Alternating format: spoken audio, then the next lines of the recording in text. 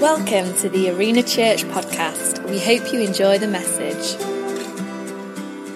It's called Do the Hard Things, and over the next few weeks there's going to be numbers of guys, part of our preaching teaching team, who are going to be sharing from the teachings of Jesus found in Matthew 5, 6 and 7.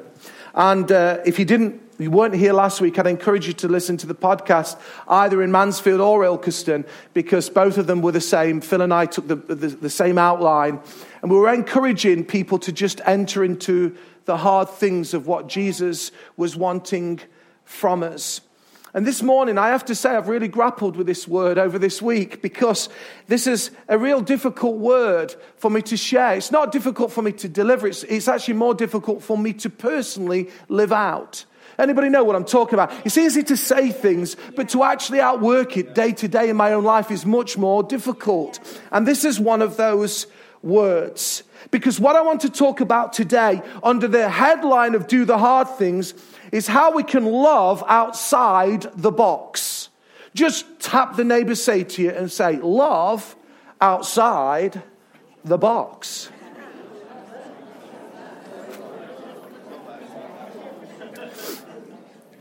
My readings this morning are going to be from the book of Matthew, which is in the New Testament, and it's the first book of the New Testament written by the person Matthew. That's why we've got his name as Matthew, okay, because he wrote it. Pretty good, eh? I'm full of intelligence, me. And there's three particular passages that I want to share, and they're going to come on the screen because there's a little bit of length to them, but I want you to just go with me, and then we're just going to reference them. And because I need to share all three, because otherwise there's no context to it. And as I say, this is Jesus encouraging the people to come up on the mountainside, and they sat and he taught them. So in essence, take this as a little bit of mountainside. I'm certainly not Jesus in any way, shape or form, but I'm here to teach this morning, and you are here. So let's launch into it. The first one is found in Matthew 5, verse 21 through to 25. He says there, "You've heard that it was said to the people long ago, 'You shall not murder. And anyone who murders will be subject to judgment. But I tell you that anyone who is angry with a brother or sister will be subject to judgment. Again, anyone who says to a brother or sister, Rakah, is answerable to the court. And anyone who says, you fool, will be in danger of the fire of hell. Therefore, if you are offering your gift at the altar, and there remember that your brother or sister has something against you, leave your gift there in front of the altar. First go and be reconciled to them. Then come and offer your gift. Settle matters quickly with your adversary who is taking you to court." Jesus then follows this in verses 38 to 42 of the same chapter of Matthew when he says this. And again, it'll come on the screens. "You have heard that it was said, an eye for an eye and a tooth for a tooth. But I tell you, do not resist an evil person. If anyone slaps you on the right cheek, turn then to the other cheek also. And if anyone wants to sue you or take your shirt, hand over your coat as well. And if anyone forces you to go 1 mile, you are to go with them 2 miles. Give to the one who asks you, and do not turn away from the one who wants to borrow from you." And finally, let's just flick over to 2 chapters, the beginning of Matthew and chapter 7, because Jesus there from verse 1 says this, "Do not judge, or you too will be judged. For in the same way you judge others, you will be judged. And with the measure you use, it will be measured back to you.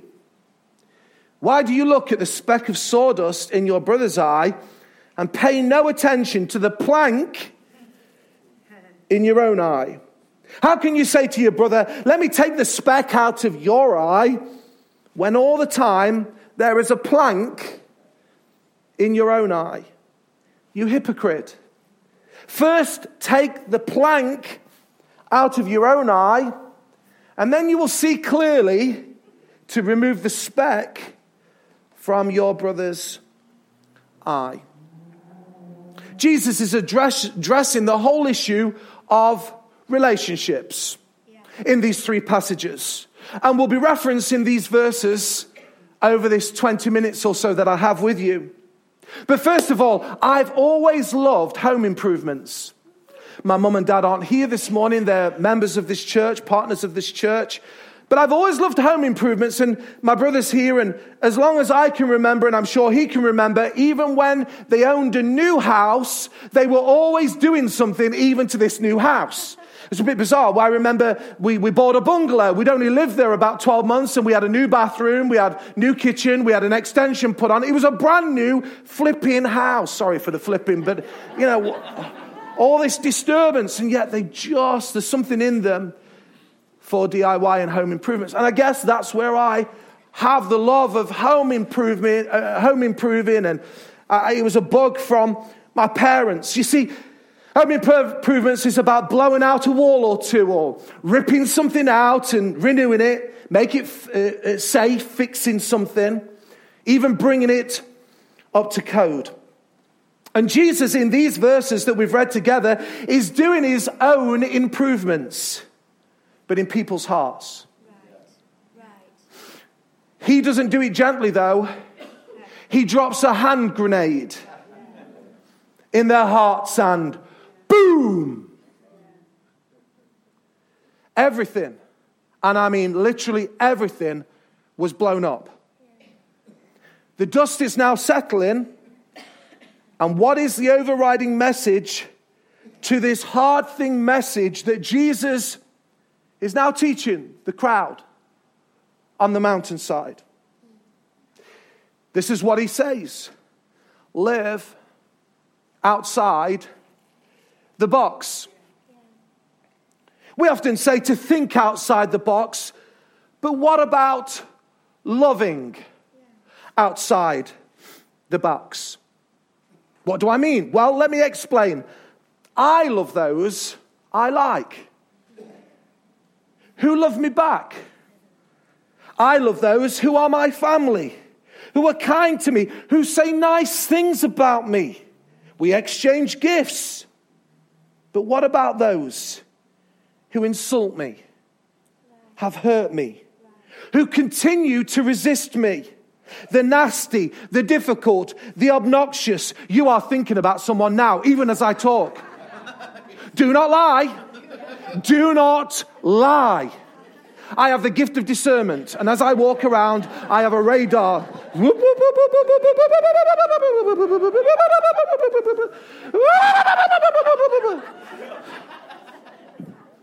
And by the way,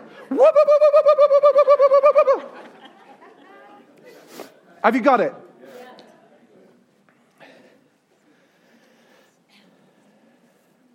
These people, they're kryptonite to us. And the truth is, we all seek ways to retaliate. In our minds, when we see them, we freeze, and internally we're going, die, die, die. Don't lie. Please don't lie. You're laughing because I know it's true, because we all have these feelings. It may not be quite as strong as die, die, die, but pain, pain, pain. Yes. We want to get them back, to pass judgment on them. And worse still, delight when they are in crisis or defeat. In fact, we do a private celebratory dance. They're in pain, they're hurting, they're downcast, they're depressed. Am I the only one doing the dance? No, I'll leave it. I'll leave that to this man over here. He has all the moves like Jagger. Okay.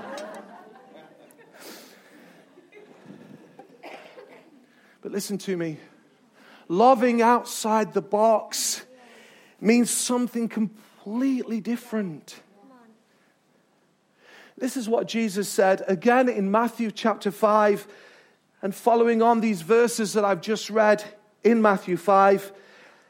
And I'm reading it from the Message version just because they're so earthy.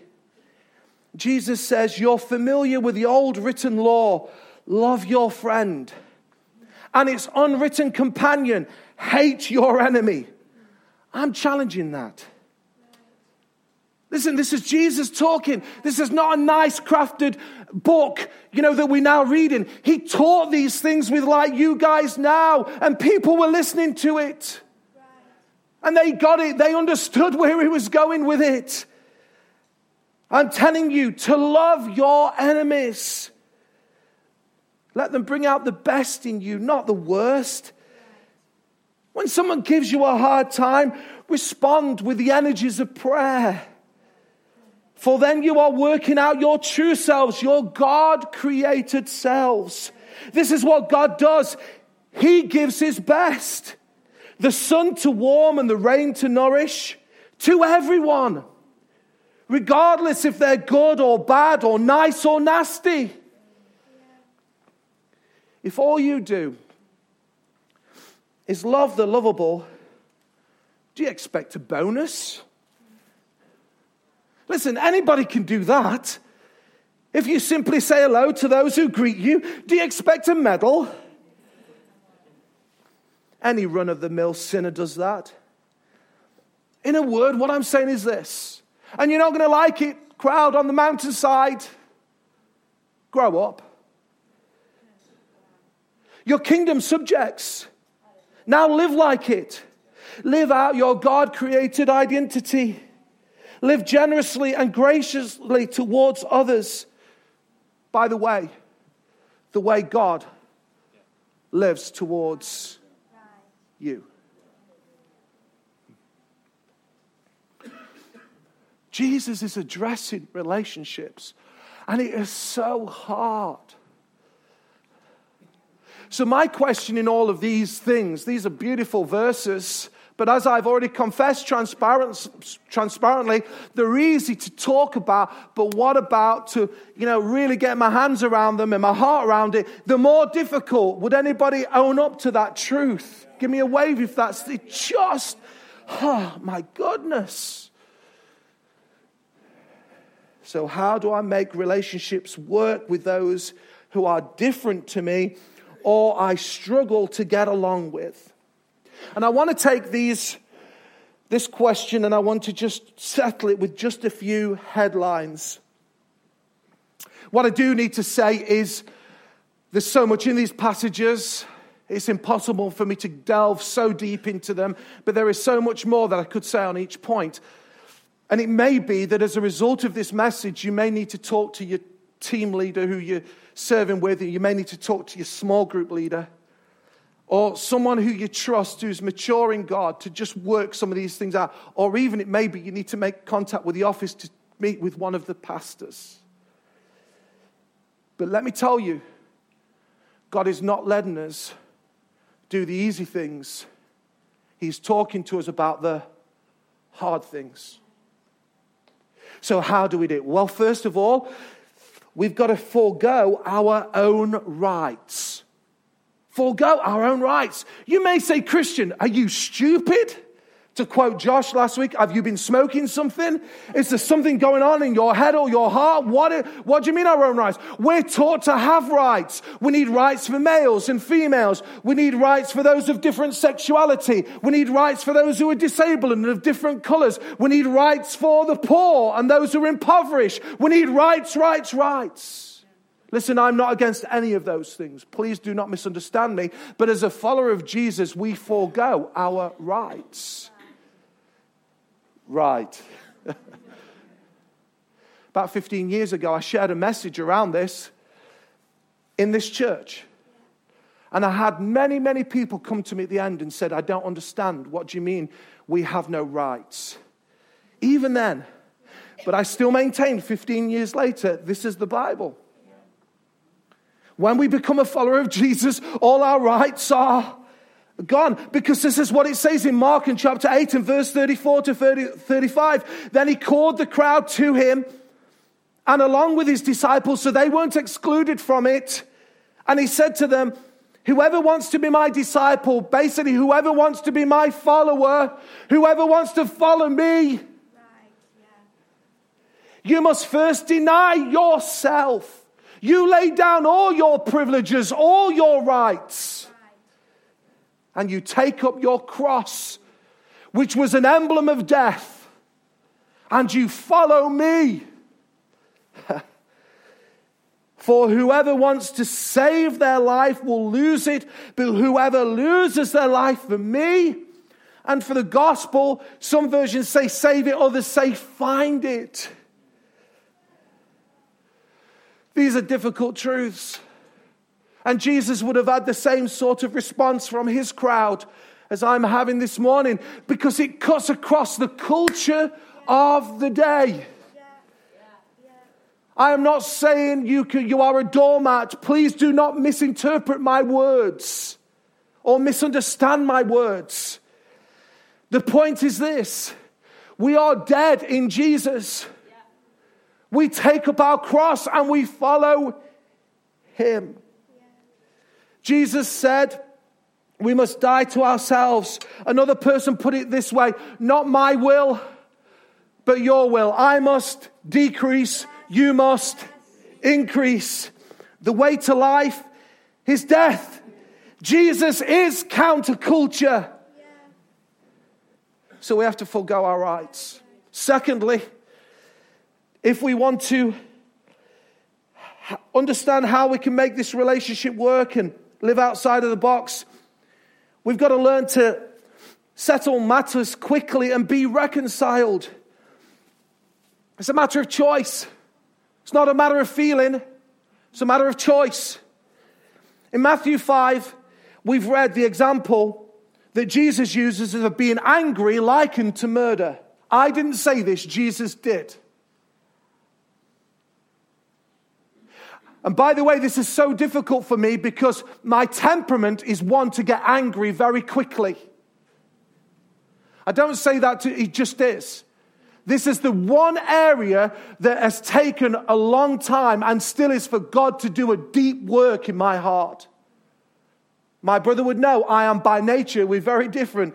Lee is much more relaxed, and Karen was looking at him now, was thinking, yeah, right, you're not married to him 24/7.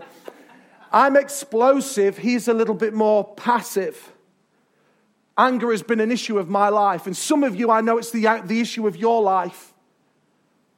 So you can imagine the kind of challenge that I've had this week, grappling. No wonder, Chris, I look tired. Been grappling with this word. Now, I want to say, if Caroline was here, thanks be to God that God is doing a work in me. But Eleanor would know, and Isaac would know, and Lily would know, and if Annie was here would know that God is still doing his redemptive work in my life. And he needs to. Because my bias would not be to settle matters quickly, and certainly not to be reconciled. But Jesus addresses this, and by going back to it, by saying, if you're angry, it's likened to murder. Now, before you get worked up, there's two kinds of anger in the Bible that I see. There's only two. There's one positive, there's one negative. The positive one is a righteous anger. The one that we see Jesus when he turned over the tables. And by the way, it wasn't just because there was changing money in the house. It was because those money changers were exploiting the poor. That's what they were doing. Jesus was massively into the poverty and the poor. He had a big heart for poor people. And guess what? So does Arena Church. Whether we're poor in material or whether we're poor in spirit, I want to say this has got a welcome home mat on the front that says, you're all welcome. So if you're here today and it's your first time, you are very, very welcome. Have you got the signal? Come and join us. Oh, thank you. Yeah, if we're going to do it. Yeah. I get righteously angered by injustice in the world and poverty when I see the pictures of the war in Syria and the millions of people who are now trapped as refugees. Oh my goodness, I want to tell you, I feel a righteous indignation. But Jesus wasn't talking about this. Jesus was talking about the kind of anger which is negative, and the kind that he's talking about was this emotional anger. This anger that arises from how I am affected, my rights, how I feel, how you have made me feel, what you did to me, and this is why Jesus is digging so deep in these passages. They're so tough. And I know most of you here, because I know most of you fellow, you'd seek to be followers of Jesus, but I had no doubt this will dig very, very deep in all of our hearts. Here's what the Bible says in Proverbs 22, verse 24 to 25. Let me just read this about anger. It's very, very clear. Don't hang out with angry people. Don't keep company with hotheads. You may say you've just acknowledged you was one. I'm in redemption. Because it's true, bad temper is contagious. How many of you know I could be with Andy and I'm bad-tempered, and then we just knocked with all the roads and the highways, and I'm rubbing off on him. And guess what? Before long, he's starting to get, those jolly roads. And I was traveling there in my car, and then it's contagious. It's contagious. We are called and counseled not to get angry. Let me move quickly. But we are counseled to settle matters quickly. Verse 25, and to be reconciled. This means we are committed to making repair. Phil shared a message 9 years ago about making repair. It would be ludicrous. Who are car drivers here? Just give me a wave. If you've got a puncture on your car, not a slow puncture, but a full-blown puncture, who would continue to drive down the M1 in that car? Just raise your hand. Oh, nobody. No, neither will I. Some of you ladies are a little bit unsure, I can see. Yeah. Julie, I understand, but, we'll just leave that one alone. Okay? You would make repair. You would stop and you would make repair. The car is like the relationship. Why do we continue to keep going on and thinking everything's going to be fine? It won't be. Go back to where you were and make repair. Can I say it again? Make repair. Settle matters quickly and be reconciled. One of the things that I have to remember about this is keep a short account. I've got a whole illustration there, but I need to move on. Thirdly, if we're going to enter into this living outside the box, we've got to let God do his work.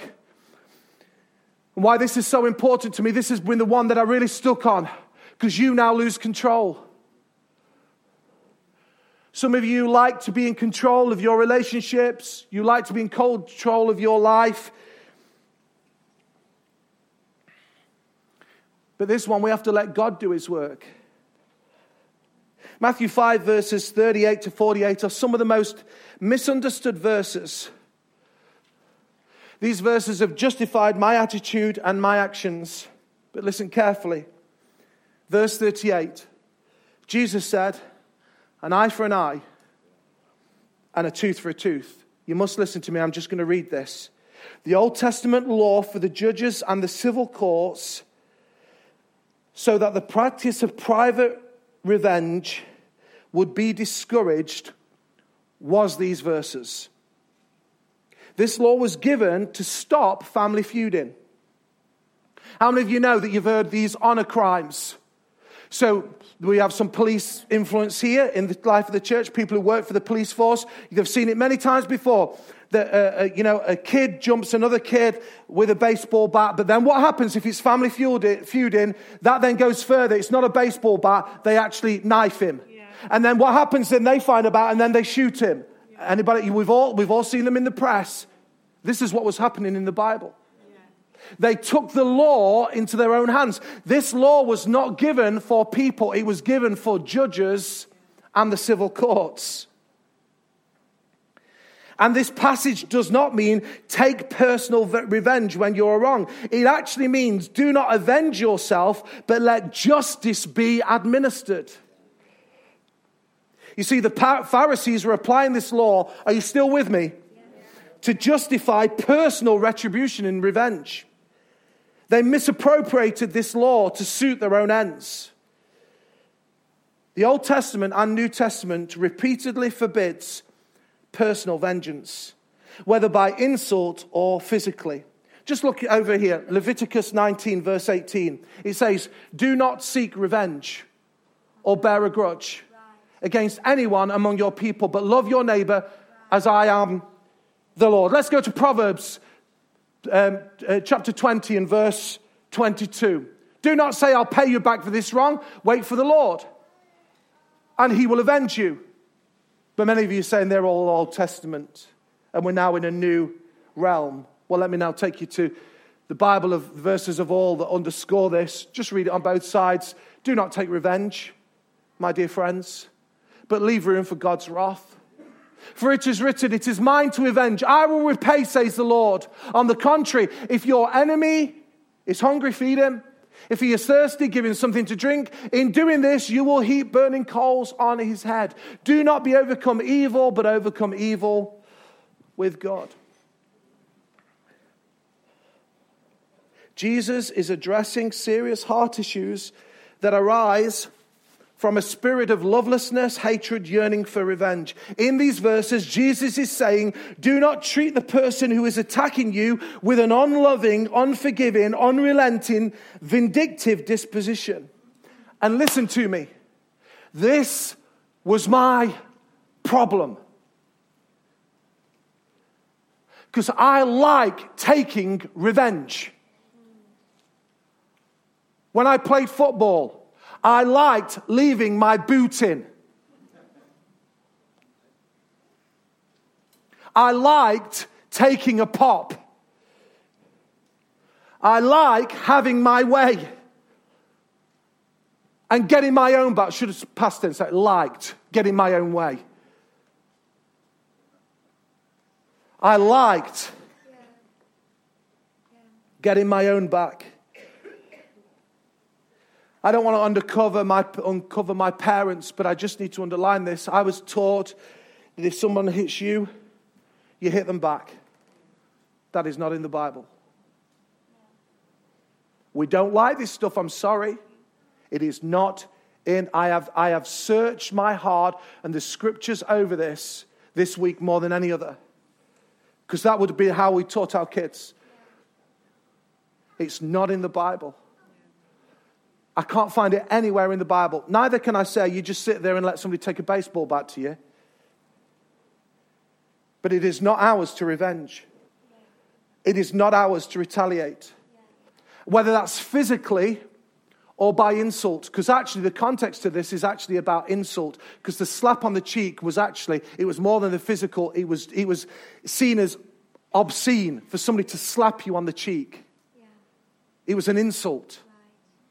And Jesus was addressing this issue. And why you've all gone quiet and why I went quiet in prayer and in study this week is because the world has said it's okay. But how are we living? Are we going to live according to the Bible or are we going to live according to the world? I'm not saying the police don't have forces. They do. This is why I say, if some of you need to come and talk to me, I'll talk to you afterwards, not straight after this service, please. Just give me a little bit of a rest. But at some point we can talk about it because it's so clear. In fact, Jesus says this, you have heard it say, but I tell you. In the area of retaliation, going the extra mile and turning the other cheek. So we need a moment. Tap your neighbour and say, come up for air. I'm serious. Just tap the other side.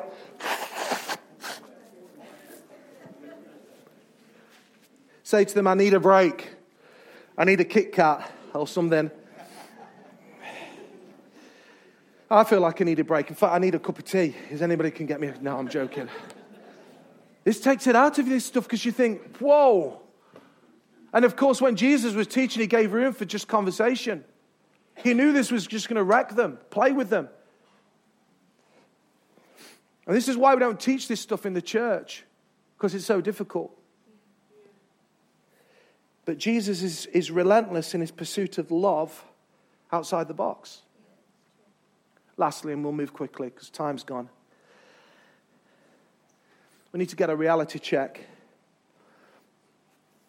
Matthew 7, verses 1 to 6. And you notice how I've gone through, I've addressed all the chapters that we've looked at. Because Jesus here is saying, he's using an example, uses the speck of sawdust and the plank as an example for passing judgment. The overriding statement of all in there is, as you are judged, so you will be judged. And no, none of you are like this, I know, but none of you are judgmental. It's just me. I'd have to put my hand up. You're just beautiful spirited. It's just me who's judgmental. But I have a judgment about everything. I have an opinion. No, I'm actually, come on. Who has an opinion about everything and a thought about everything? Oh, thank you. Wonderful. I'm not alone. But this is what it says in the message of these verses. We'll just let the word do its work this morning without picking over it. Matthew 7, verse 1 to 5, and again in the earthly language of the message, says this: don't pick up on people, jump on their failures, criticize their faults, unless, of course, you want the same treatment. I'm talking like Jesus would. Do you want the same treatment? No, neither do I.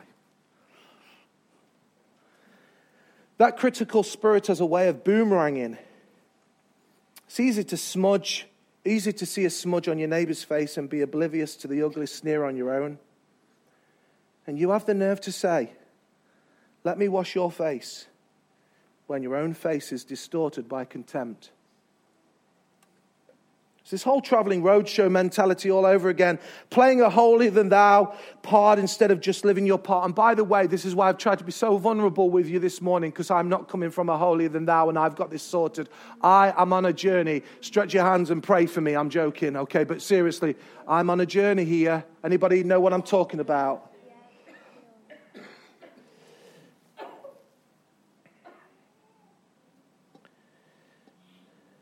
Wipe that ugly sneer off your own face. You might be fit to offer a washcloth to your neighbour. Listen, we're all sinners in need of God. We're all sinners in need of freedom.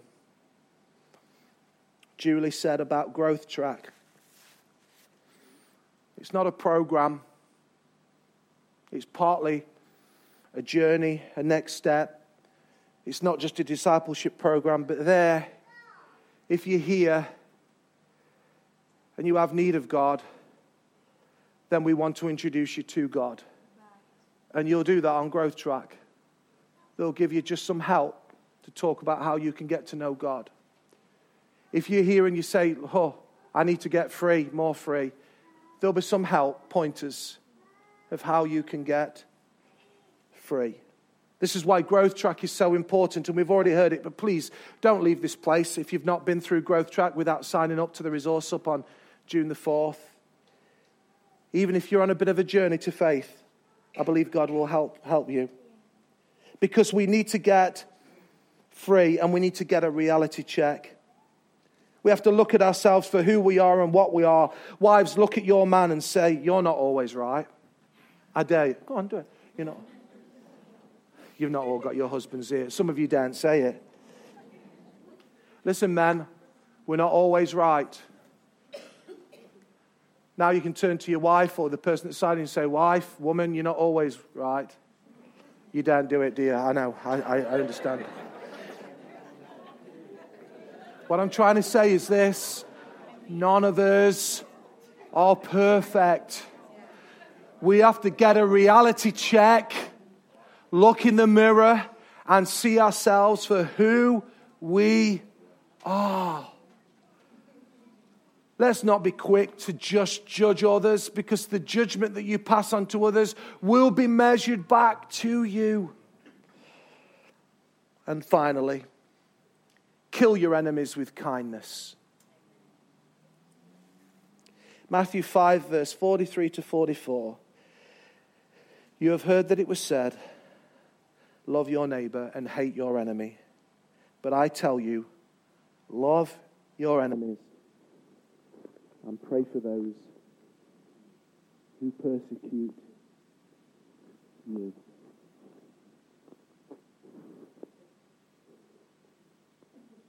crowd on the mountainside. These are hard things,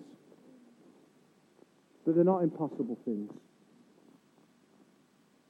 Because Jesus has told me to tell you, this only becomes achievable, doable, possible, as you yield your life to the Master. As you yield your life to the Master, His power will be at work in your lives. And He will enable your life to be lived so differently. For His glory and for His praise. I wonder if we bow our heads for a moment of prayer.